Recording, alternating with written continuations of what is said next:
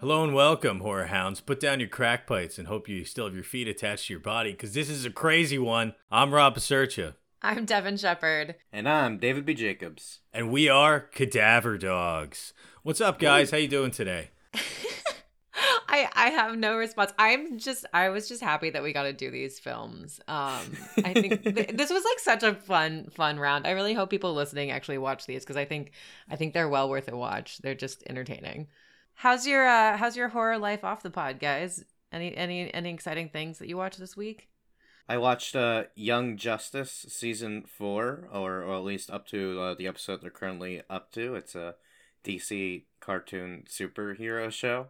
Of course you did. Of course It's pretty you did. great. Yeah. It's pretty great. Yeah.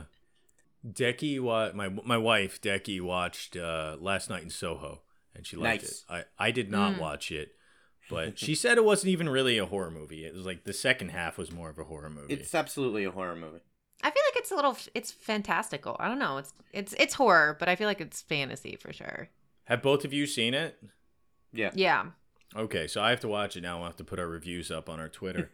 Yeah, if you guys check out our Twitter and our Instagram, we're going to start posting our bone reviews of movies that we don't cover on the pod. Now, we're Cadaver Dogs Pod. That's on Facebook, Twitter, and Instagram, where we post a lot of really cool shit. So please check us out, comment, and if your comment is good, most comments are not, but if your comment is good, you suggest something, we might actually cover it on the podcast. I think every comment we've ever received has been good, and I thank you guys for your comments.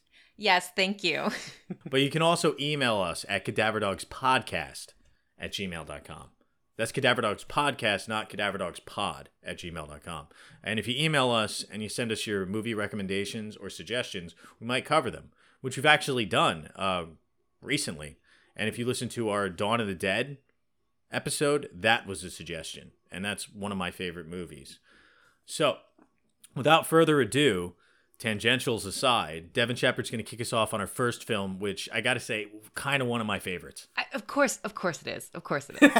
Our first film is the 1999 J-horror Audition. What a perfect plan. Japanese filmmaker Aoyama will hold an audition for his new wife, disguising it as an audition for the leading role in his latest film.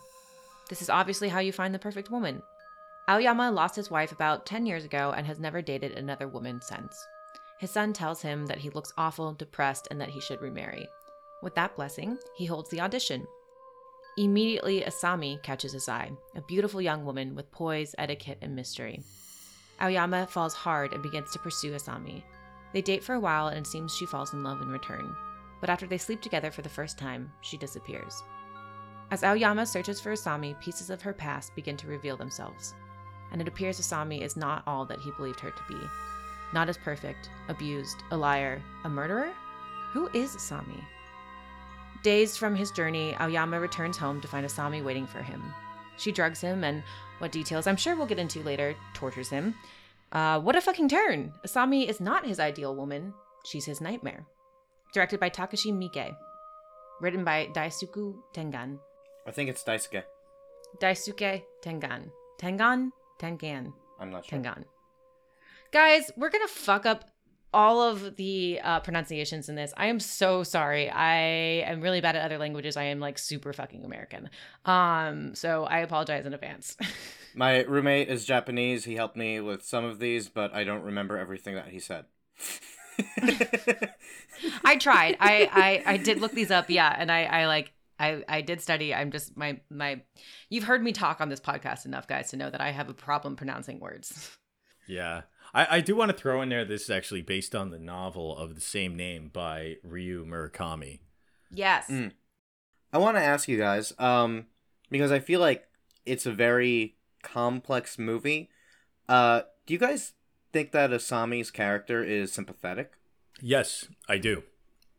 In shorter words. And I think she's sympathetic whether or not you believe the entirety of after sex, post-coital section of the film is a dream or not, if it's real. I think she's sympathetic in either case. And I think it's the best indication of how strong the genre of horror is in allowing us to sympathize with monsters. And I think the best types of movies allow us to sympathize with monsters. We can sympathize with Dracula, the Wolfman, Frankenstein, whatever.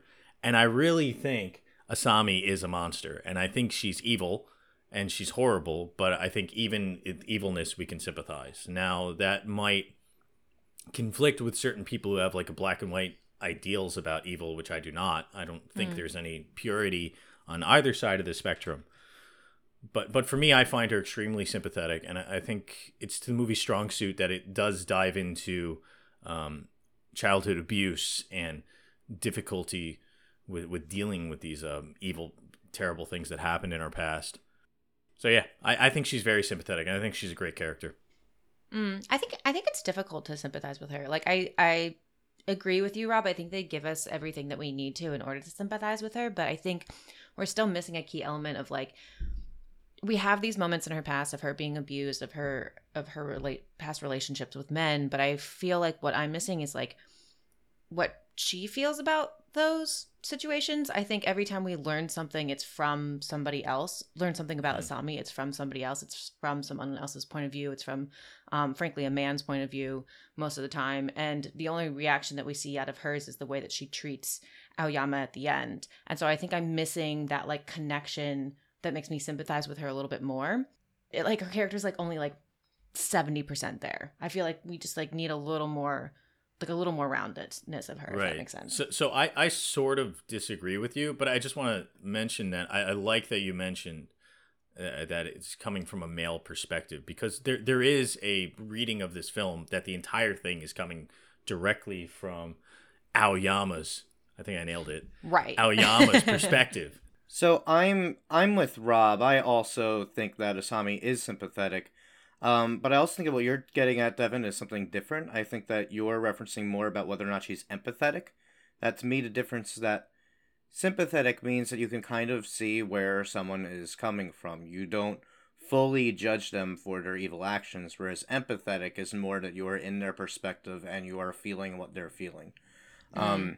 I'm definitely not feeling what she's feeling throughout the movie. She is not the perspective character. It is very fun to watch her cut off Aoyama's foot with like this look of sheer glee on her face. That is fun, but it's also horrifying, and I'm definitely in like his position during that scene. That's fun for you? What? That's it's so much fun. It was fun to watch. It was a lot harder to watch when I first saw this when I was like 13. Yeah, definitely. Watching it now at 30, I was like, okay, yeah, I can totally handle this. It was fun watching my wife's reaction. My wife's reaction was hilarious, and it was a lot scarier than the movie because she watched it with sheer glee too, and it was her first time seeing it. Oh my god! Oh my god! Oh my god! Oh my god! You gave her ideas. No, it's so bad. At work, some guy was showing me his bear spray the other day, and like I was like, oh fuck, I want to get it for my wife, but then I'm like, should I?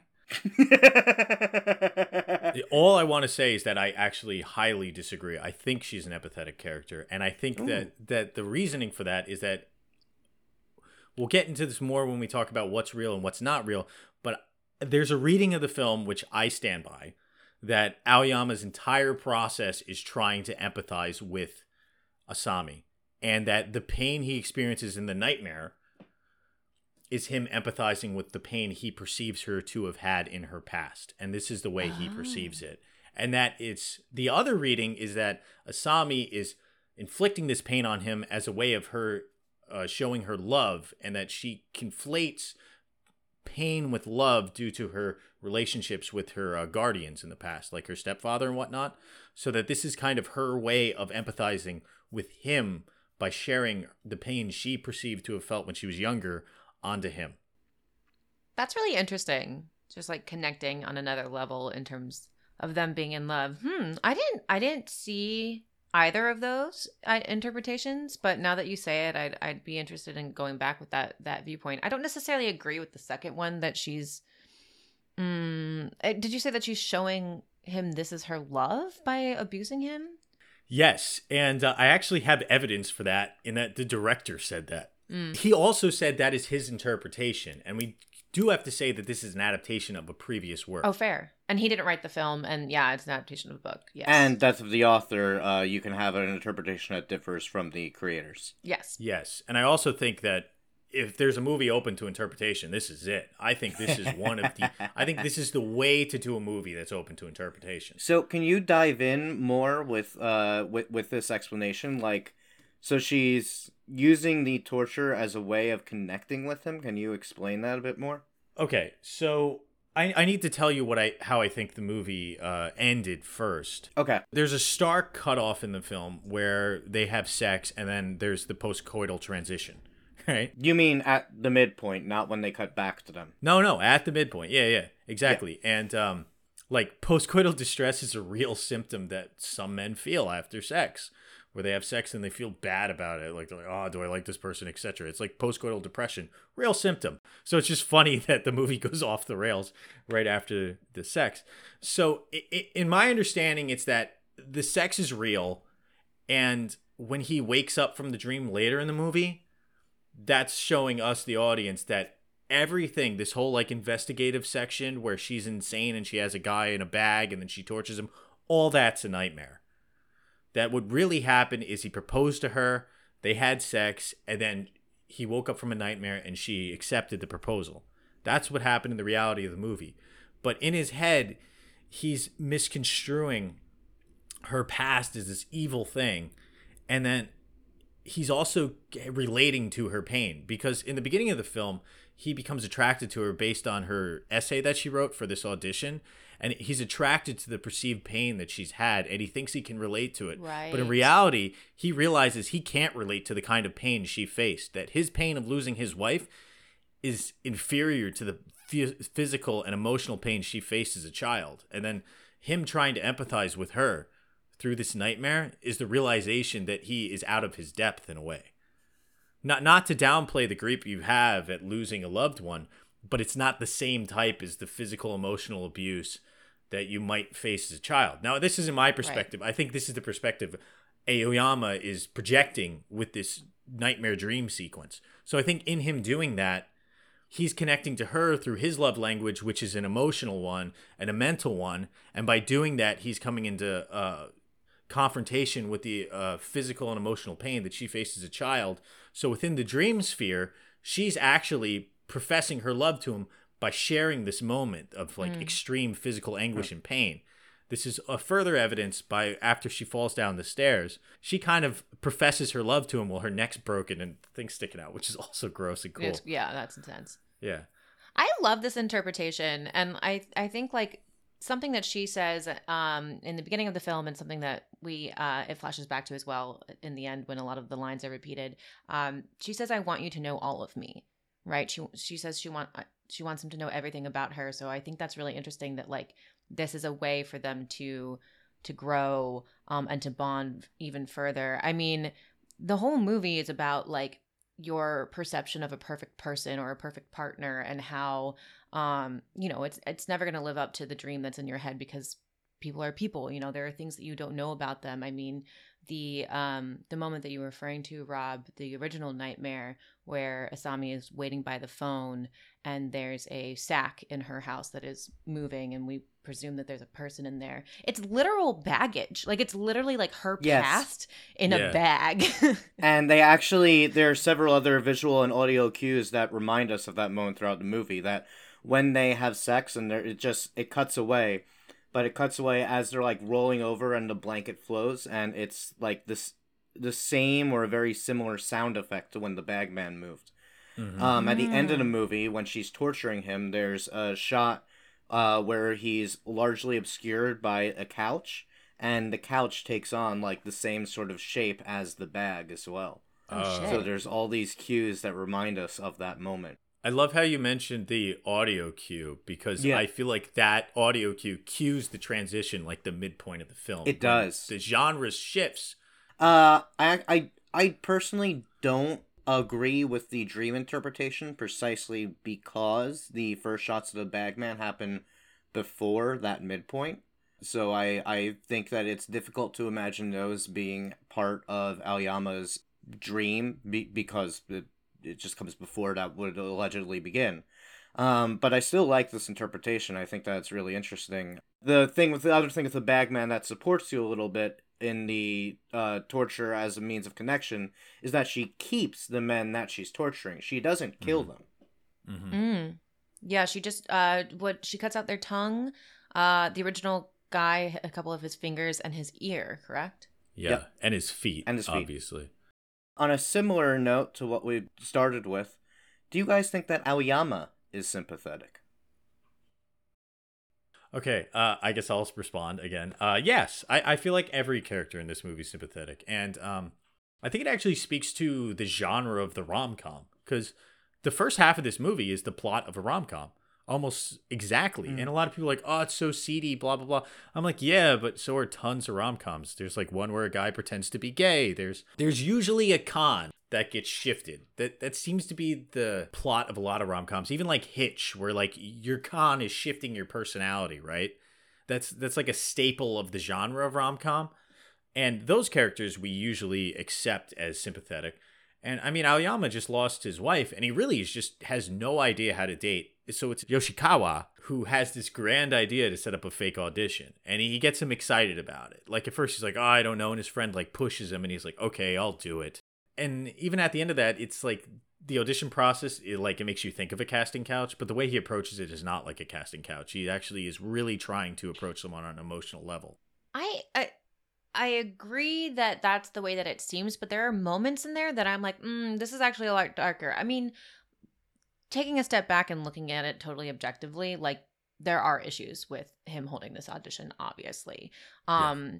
And the scene starts, and what was creepy to me is like, yeah, I want to sympathize with him, but then the scene starts in the audition and the blinds slowly come down and it feels like a jail cell. Like there's something just so creepy about the scene where the two men are so distanced by these women and they're literally judging them by their appearance, and they are like almost trapped in this room. Kind of like that Asami is in her apartment, her shitty apartment that's one bedroom, and is just like sitting there by the phone. I don't know. I think the director presents it as him also being a monster in a way. And I feel like if we're sympathetic towards Asami for all the reasons that you said earlier, we have to be equally sympathetic with Aoyama because of that. If we're sympathizing with her because of her abused past, we have to sympathize with Aoyama because of his loss. But they're both monsters in their own right. I agree with all of that. I mean, some of the questions that they ask in this audition are, have you had loveless sex? Would you work in the sex industry? It's like, these are not questions that are appropriate to ask during any audition. Like, that is not relevant. But, yeah, I mean, if we sympathize with Asami when she's, like, freaking murdering people and cutting dudes' feet off, then I think that we do also have to kind of accept that Aoyama can be a little bit sympathetic as well. I also think that the movie is clever in that it passes off a lot of the harsher aspects of the audition to Aoyama's friend Yoshikawa. That Yoshikawa feels like more of the monstrous force in this, but Aoyama is still going along with it, even despite his hesitations.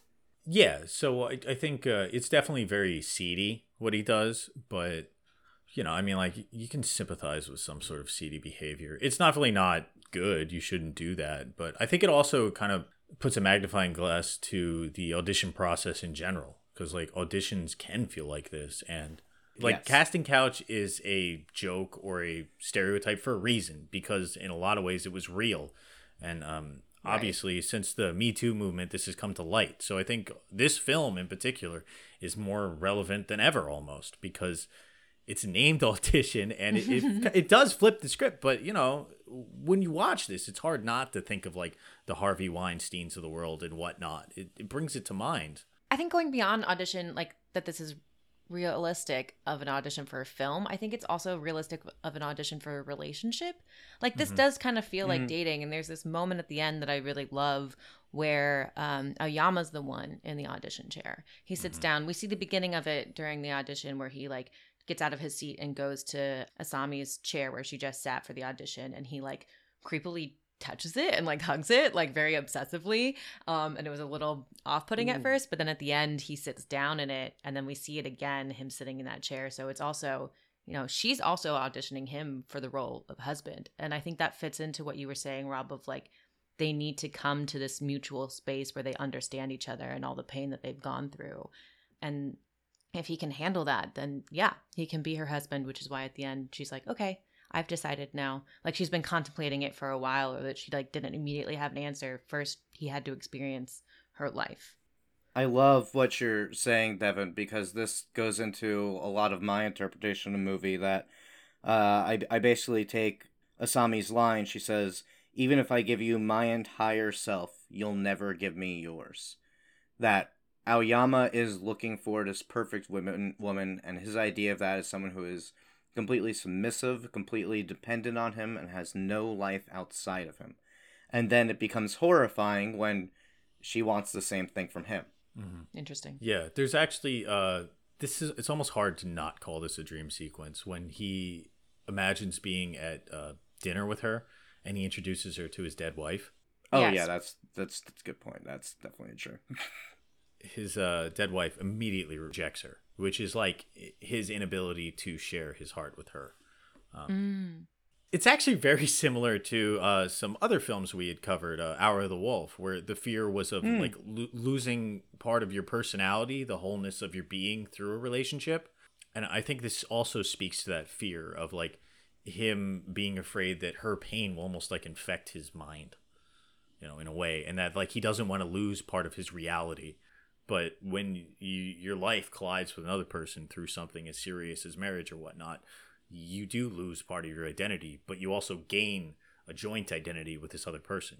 You become beholden the married to like, person.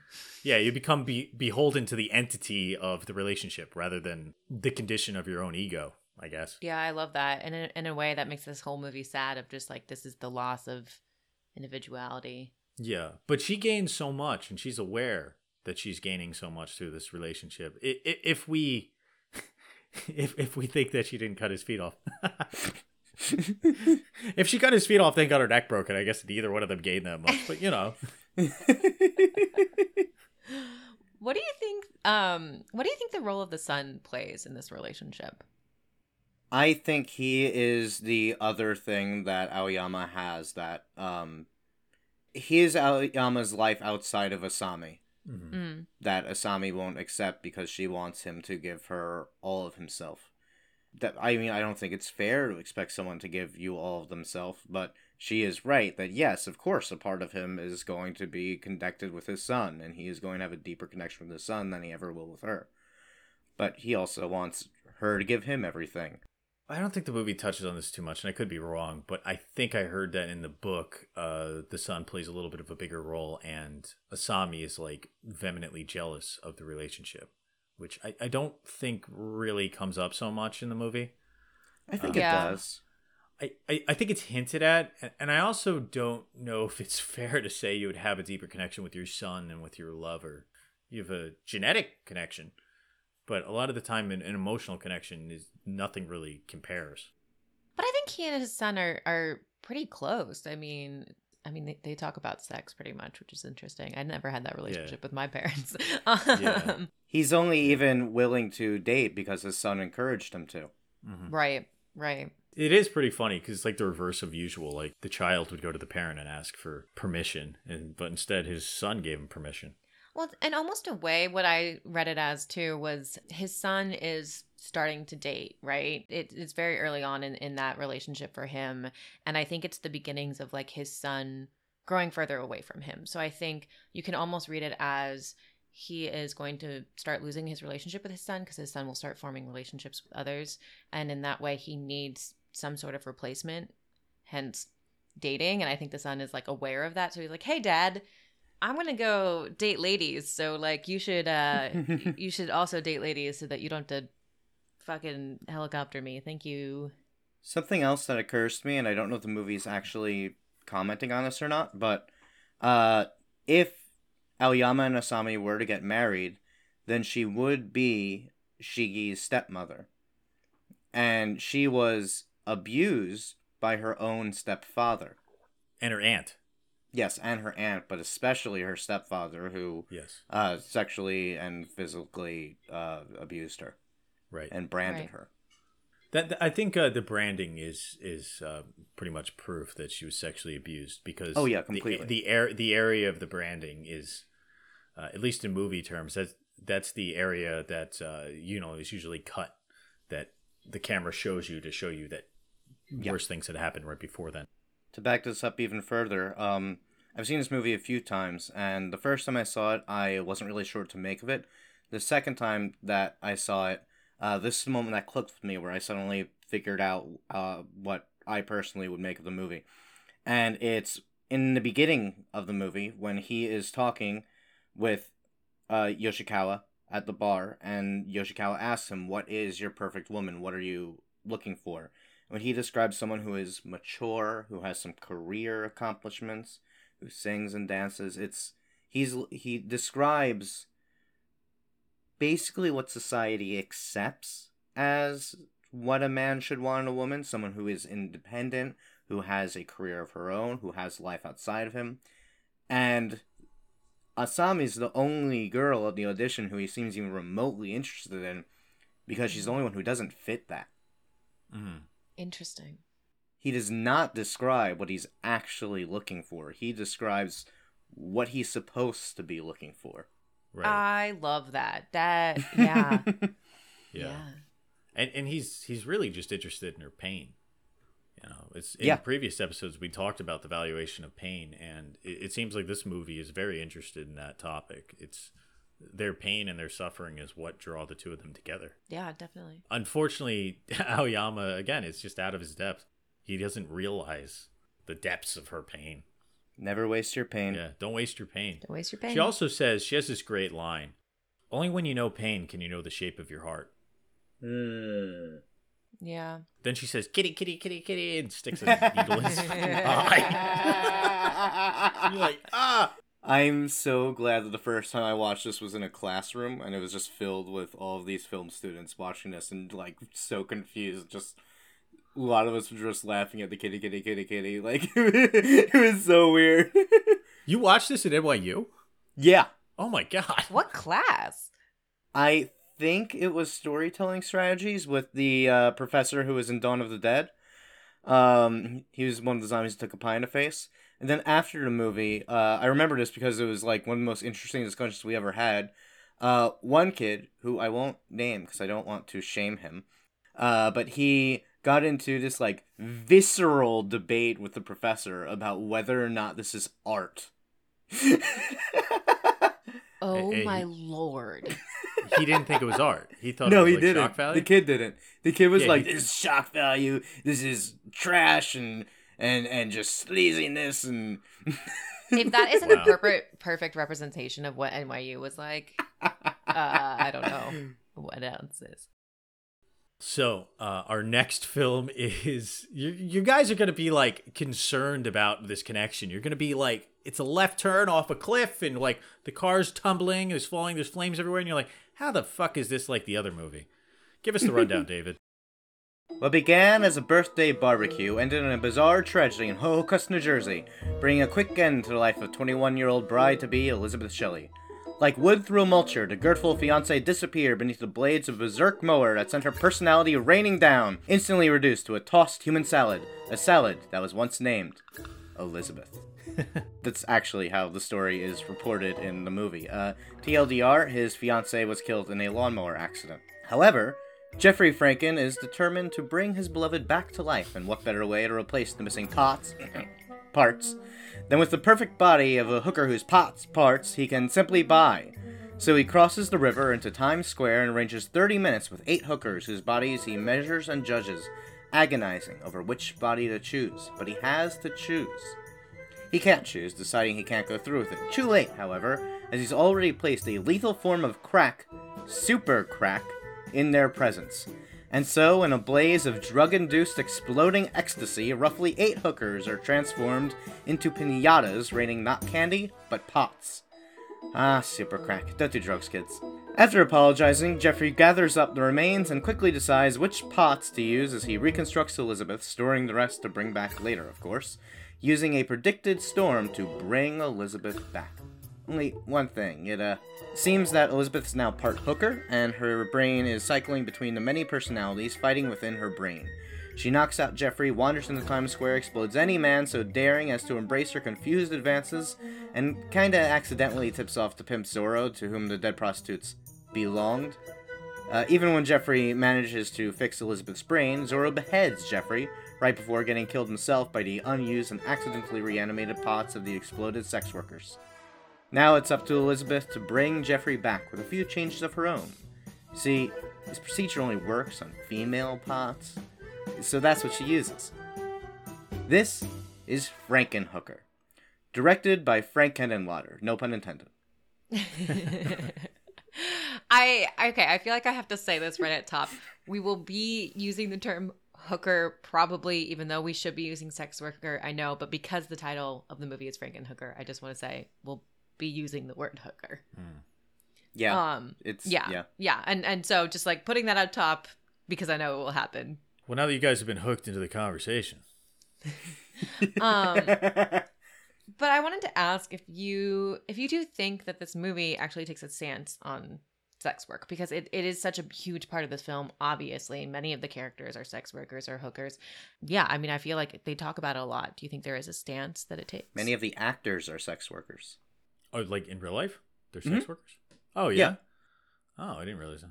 Frank Henenlotter was getting people from SAG, but he was finding a hard time finding actors who would be willing to do nudity. So he went and hired a bunch of sex workers to do it, and now they're in SAG. Love it. And they're all great in this movie. Unionized sex work. I think the acting in this movie, good or bad, because my wife was like, oh, he has dead eyes and blah, blah. I think it's fantastic. I think it's perfect for this type of movie. And again, any movie under 90 minutes, 85-minute runtime, fantastic. I loved it. Oh, yeah, I should answer your question. Yeah, I definitely think it does like a civil service almost in pointing out a lot of the troubles of like sex work. And it does it in a humorous way, but you know, anyone who takes any kind of like comedy seriously realizes that by making fun of something, you're also spreading awareness. So it does point out the like cesspool of like the hooker pimp relationship and how they get them hooked on drugs and stuff. And although it is making fun of the situation, it's also spreading the awareness of like this situation does exist and it's really bad. I also like the moral struggles that our main character has and how his solution is to drill himself in the head. Yeah, I mean, I agree completely. I think that, I mean, the movie literally diverges with a clip of someone on TV, a woman, advocating for legalizing prostitution. Mm-hmm.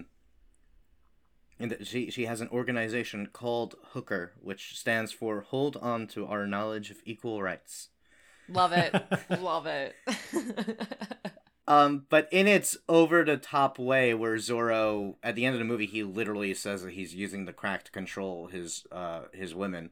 Like, the movie is making a point that prostitution should be legal, and that the pimps are the problem, and that legalizing prostitution would help to protect the women against the terrible men like Zorro. Mm-hmm. Yeah, I totally agree. And I think, like, the thing for me that really gets me every single time is that Zorro brands his ladies. Yeah. Like, that's crazy. And that, as David said in his summary, he literally owns them. And I think it says so much of sex work, but I think it also talks about just the bigger picture that the movie addresses about men and women and their relationships and their expectancies on each other.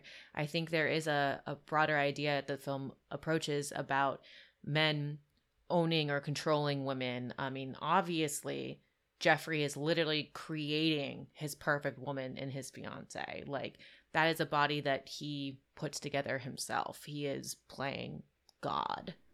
And I like how he measures all the different women and he tries to pick the best parts. Talking about comparing Jeffrey to Zorro and owning the women, when he's measuring the women and whatnot, at one point he draws a check mark on one of their buttocks. And that winds up on Elizabeth later in the movie. Yeah, I love that. And actually, that's such an interesting point, David, because he sees the brand of Zorro and he tells the woman who it's on, he's like, that's so ugly. I can't believe anyone's done that to you. And then he does the literally same does thing. it. Yeah, he does the same thing. Well, I mean, he with the check mark, not a. Yeah, I mean, he uses a Sharpie, but, like, it remains there for the rest of the movie. Right. And it's interesting how we judge other men. I mean, he's judging Zorro because he's a pimp and he has this preconceived idea of that he's such a bad guy because he's a pimp, but then he doesn't realize that he is doing the same thing that Zorro is doing.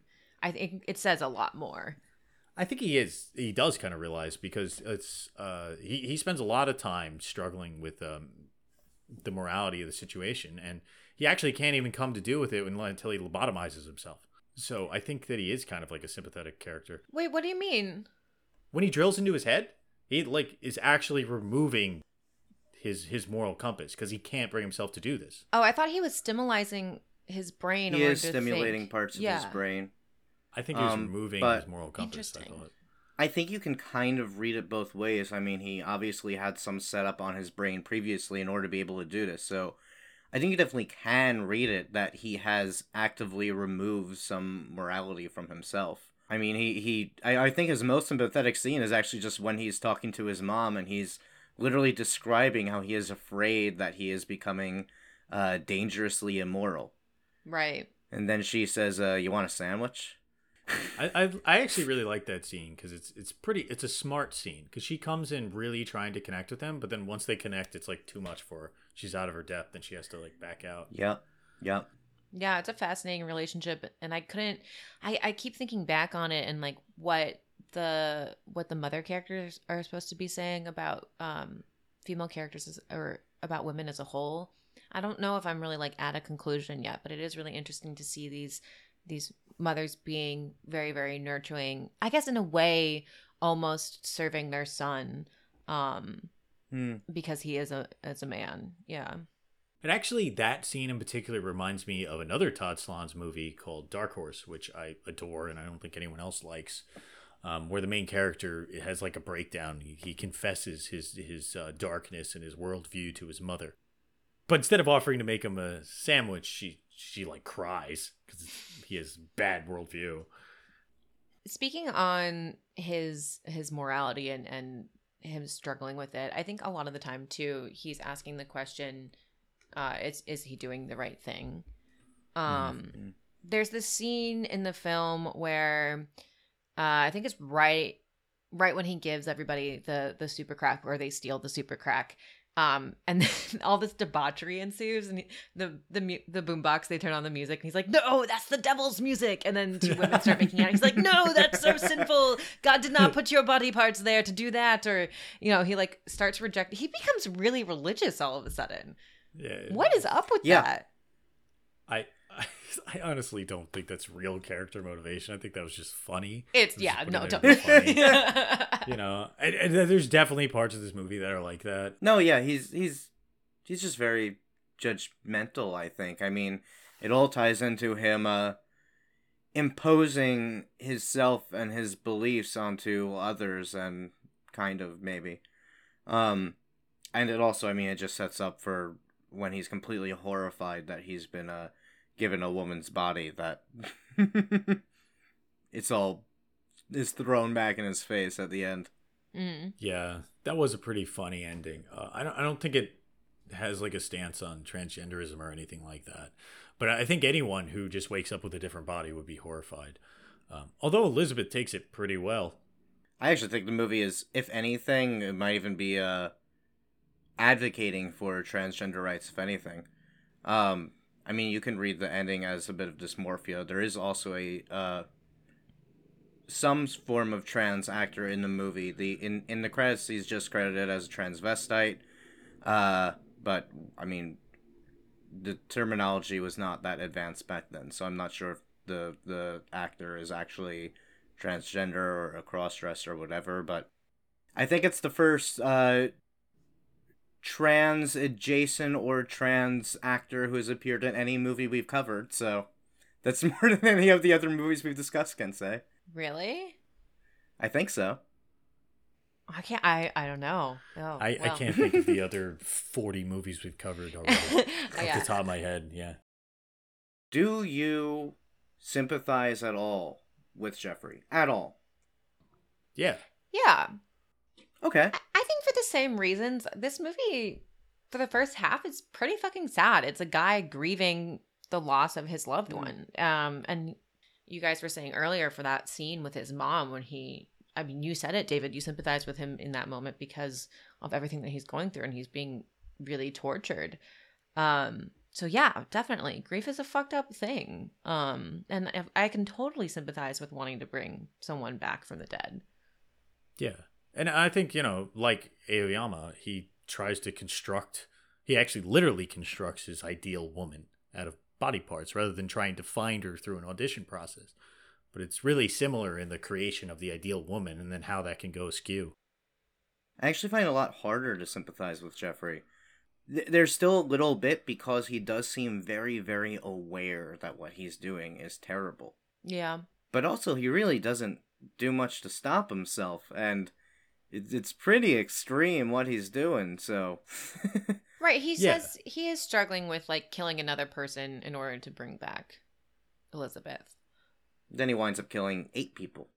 By accident. Yeah, he brings them back to life, too. They're just malformed blobs things. Can we talk about that scene? Oh my god, it's so good. Just all the creature design of these body parts melded together to create these poor women who were promised that they would bring back to life, and if only they held on for a little bit longer. But when they come back and they get Zorro and drag him into the box and then also like grab the drugs at the end, because we assume that they're probably going to now stick him with the needle, or it's a crack pipe.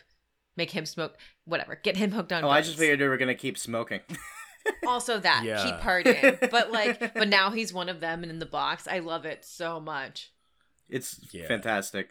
It's also like, the effects in the movie are overall not that great, which I actually really like. I think that it adds personality to the film, that it has such cheesy effects. But in that scene, those effects are fantastic. So good. Also, the brain with the eyeball looks really good. Which is a reference to The Brain That Wouldn't Die. Yeah. Is that a movie? I've never seen it. Yes. And also one of the greatest scenes in this movie is the scene where all the hookers explode. I mean, we can't not talk about this scene. It is so fantastic. They spend so much time properly exploding these women. Costume design is amazing. I was reading an article in Morbidly Beautiful, and I actually couldn't find the author's name, so we'll link it in the show notes. But they had a really interesting take on this as, we talk about objectifying women. This movie obviously is about objectifying women. And they talk about how, yes, it's a schlocky B movie, and it's very, very obvious the people that are exploding are mannequins or are fake. But this author goes on to talk about how, it is an interesting representation of showing that it's not the real women exploding, that it's a version of themselves or a mimic of themselves or their literal body parts of themselves and not necessarily the human that is exploding. That makes sense. They're reduced to literally just pots. Exactly, Pats.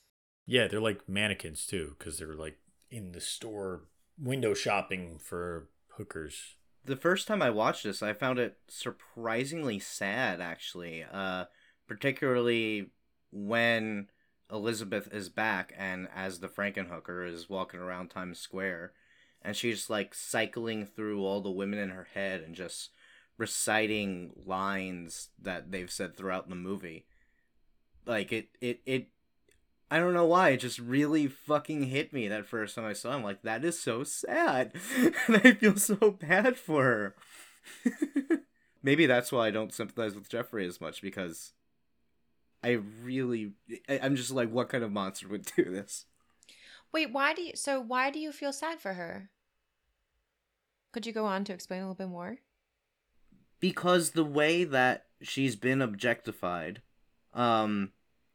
the way that she has been objectified and transformed, and he's spent so much time focusing on her body that he left her mind to rot.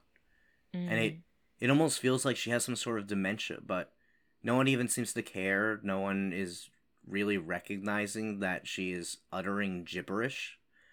And, like, she is just going through motions.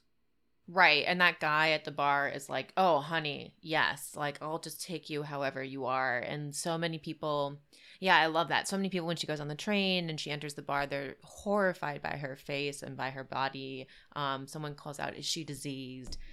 They Yep. can't, they can't see her past her body, even when she's obviously going through a rough time and not Yeah. saying anything that makes sense. No one's worried for her. No one wants to help her because she's wearing a bikini. Yeah. So I was going to ask you, David, why you wanted to compare these two movies, and I think in a large part we just kind of answered that question in that it's about this process of trying to create your ideal lover. Yeah, exactly. The scene of Jeffrey measuring the women is basically his own audition. Mm-hmm. And both men are ultimately punished by the women that they've been objectifying. I know both of these movies have been read as both feminist and as sexist.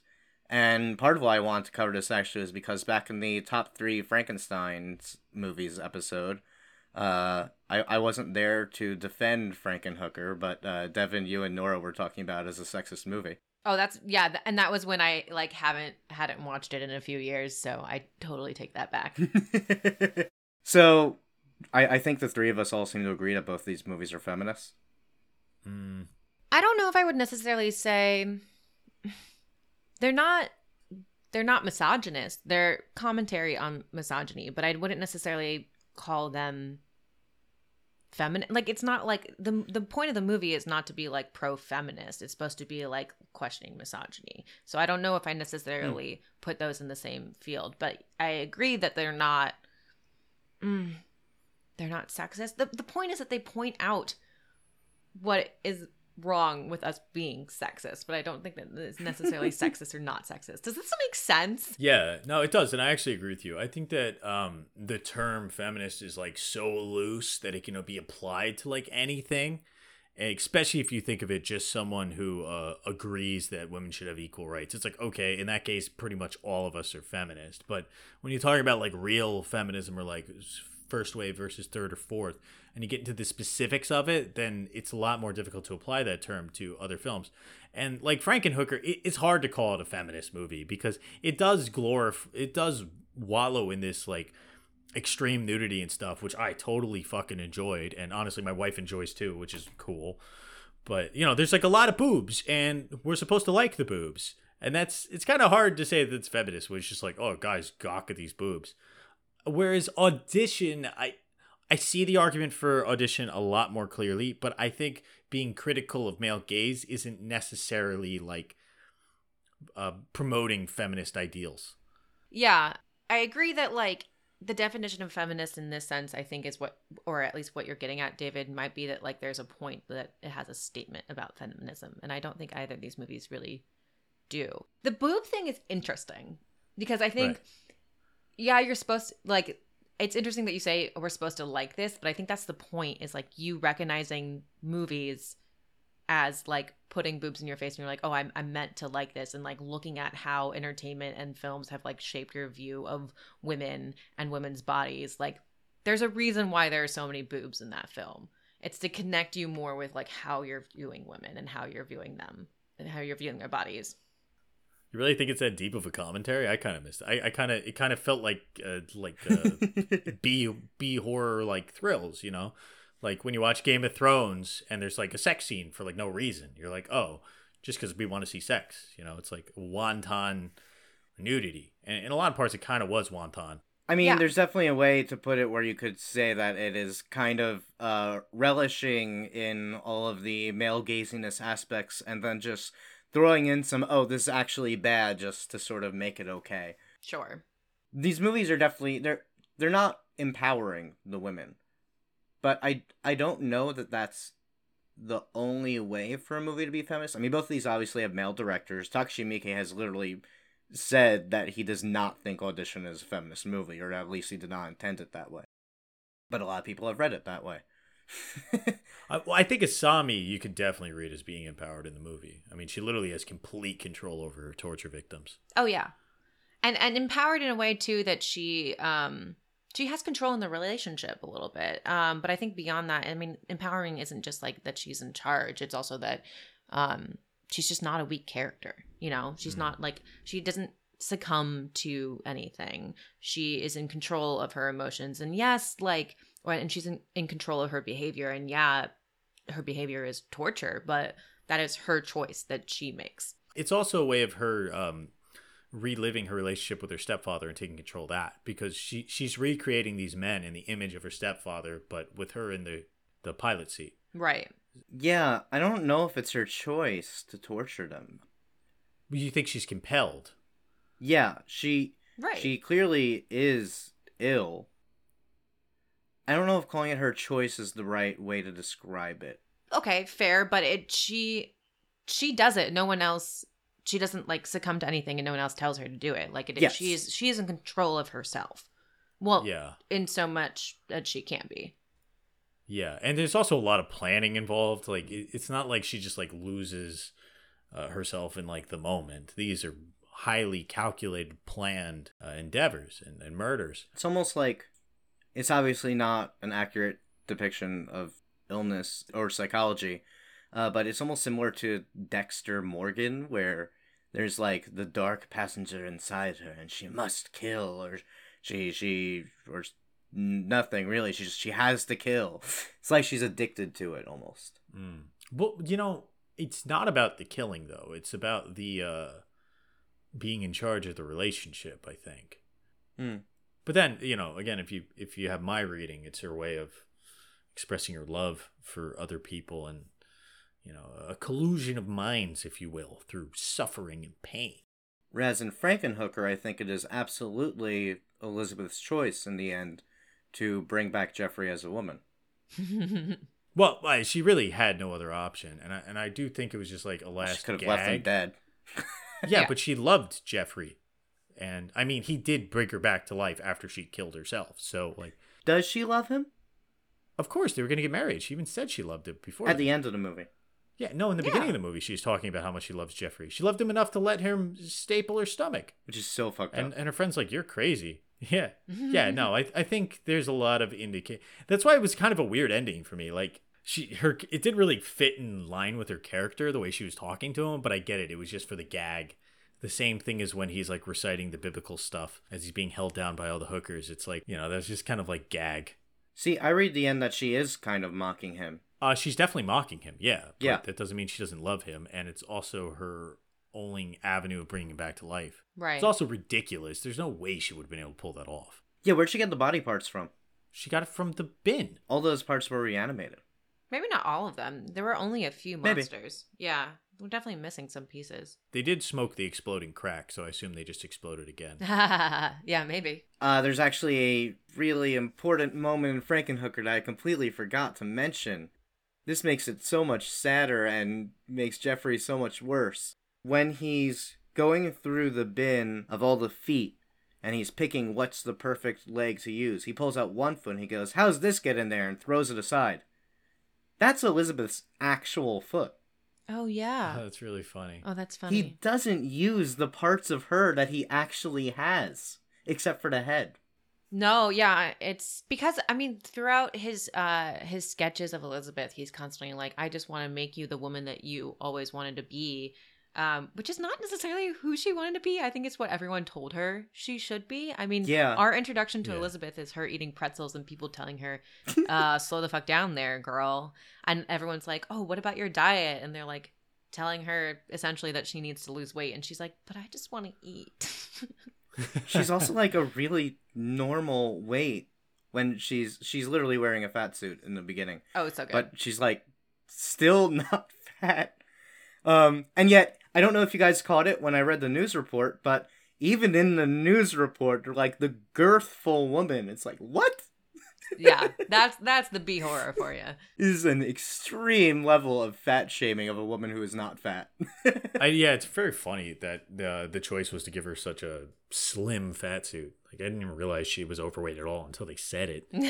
But I think it's interesting in the viewpoint of trying to sympathize with him and seeing him struggling with his misogyny, because it's also how he's been told to view a perfect woman. I mean, the images that he collages together to show Elizabeth's head, all the different body types that she could have, they're all pornographic images, all images of what we've been told is the perfect female body, the one that people are most attractive to, which of course we then see with him choosing sex worker body parts is like, these are all perfect women in a man's eyes. And it's all like how he's also been told this is the perfect woman, and he can't accept Elizabeth's body for what it is. She must want to be like these other women. She must, right? Yeah, that's what we've been told. definitely. There's no point in a movie where another character actually says, hey, Elizabeth, you know you're not fat, right? Like, Right. no one says that to her at any point. So, yeah, I definitely think that you're onto something with it, talking about how society has pushed this view upon him, just like how in Audition it is Yoshikawa who pushes this idea onto Aoyama. Right. And what you were saying earlier in the episode as well, David, of Aoyama wanting to have this ideal woman and then realizing that that's not what he wants at all. The way that he describes her is not the person that he actually wants. I think it's the same thing with Jeffrey. Yeah, and both of them want something completely unrealistic. Yeah, that's true. We've compared both movies. We've talked about both movies. Now it's time for my favorite part of the show. It's our bone review section where we rate each film on a 1 through 4 bone rating system with half bones in between. Starting us off this week is Devin Shepard. All right, Audition. This movie, you could read it so many different ways, and for that, it's really powerful. And I've really loved our discussion about it because I think it's opened my mind to look at it differently. And also because there are so many interpretations of it, I think that it shows really strong direction. It's just a captivating film that stays with you. And so for that, I think it's really good. I'm gonna give it 2 bones. Wow. Whoa. I think it's a fine movie. I think it's fine, but it's not necessarily like a film that I'm gonna be like, you have to watch this movie. I think you can watch this movie. The horror factors at the end with the torture, fucking terrifying. Up to that point, it is a slow burn, and it is a romance film, and it's fucked up. But I don't think it held up to the hype as much for me. So 2 bones. Frankenhooker, on the other hand, I love this movie. From the very first time I saw it, I fucking loved it. I tell everyone they need to go watch this movie. It was recommended to me by Bill Murray, not in person, but in some interview, someone asked him what his favorite movie was, and he said Frankenhooker, and I was like, must watch that film. Really? That's also on the box. That's how they promote it on the box. They're like, Bill Murray says it's the best movie of the year. He's fucking right. It's fucking good. There's so much more to it than it just being like a fun beat horror film. I love it so much. I think it's really smart. I think it's really well done. I think the costumes are great. I think the makeup is great. The performance of Elizabeth is not great up until the point that but I think done so on purpose. But when she is an actual monster, I love her interpretation of an electric woman, essentially, or an electric Frankenstein's monster. It's really good. So 3 bones for me. 3 bones. David B. Jacobs. Yeah, I love both these movies. I have nothing bad to say about either of them. Audition is absolutely fantastic. I love how it starts as a rom-com and then becomes a horror movie, and kind of in doing so exposes the horror of the rom-com and throws all of Aoyama's more subtle misogyny right back at him. His torture at the end is basically just a mirror reflection of his own subconscious objectifications. He wants a woman who's a blank slate. Well, this is what that would actually look like. 3.5 bones. Wow. Frankenhooker's a fucking riot. It has super crack in it. And really, like, Patty Mullen's performance in that last half hour is just so somehow really impactful for me. I don't even know why. I find it so fascinating and mesmerizing and sad and hilarious. I'm giving that one 3.5 bones as well. Yeah. Wow. I've been going back and forth between 3 bones, 3.5, but let's 3.5. Woo. Okay. This might be the first time that my reviews are really close to David's. I'm going to start with Frankenhooker, and he took the words out of my mouth. Super crack, 3 bones. It's really, really funny. I think it has just such strong direction. I feel like every decision made, even though maybe the acting wasn't A-list or anything else, was just the correct decision. So super crack, amazing directing, really funny, and it's 85 minutes. Basically all my favorite things in a movie. Oh, and plus tons of boobs. Love boobs. Boobs is like 2 good things. Great. Now we're going to talk about Audition, and Audition holds a special place in my heart. I really like this movie, and it's the shock value just always gets me. This time around, it wasn't the kitty, it was the throw up in the doggy bowl. That was really gross. The genre flip is so strong and so interesting, and it is a very slow burn, but I think the acting's fantastic. I really like Asami, and when the movie came out, there's some controversy. Some people thought she was terrible. Some people thought she was fantastic. I err on the side of the latter. I think she's very, very good in this, and I think she's very well cast just for her physicality alone. So I agree with David. 3.5 bones. It is just shy of masterpiece, and on a different day, I might give it 4 bones. Wow. Nice. I feel like I maybe should have upped it a little bit more. Whatever. It's fine. No. You're allowed to have a different opinion, Devin. No, I know, but I'm usually the one with the different opinion. I don't You guys care. should stand by your bad opinions. I'm okay for that. I just don't know how to rate anything ever. Anyway, go ahead. You're not on the level of the woman who walked out of the screening and scowled at Takashi Miike. You're sick, and he's like, Right. Cool enough. You know that guy's directed like over 100 movies. Crazy. He's Yeah. insane. he shot Audition in 3 weeks, which is 1 week longer than normal for him. Wow. Wow.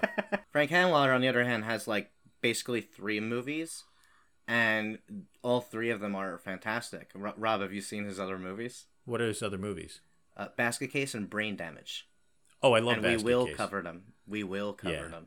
Okay, so that's it for this week, guys. Take your prosthetic feet and put them back on and leave, I guess. I'll see you next time. I love that can apply to either movie.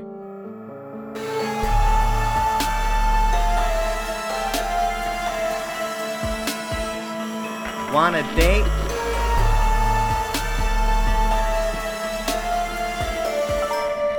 Need some action?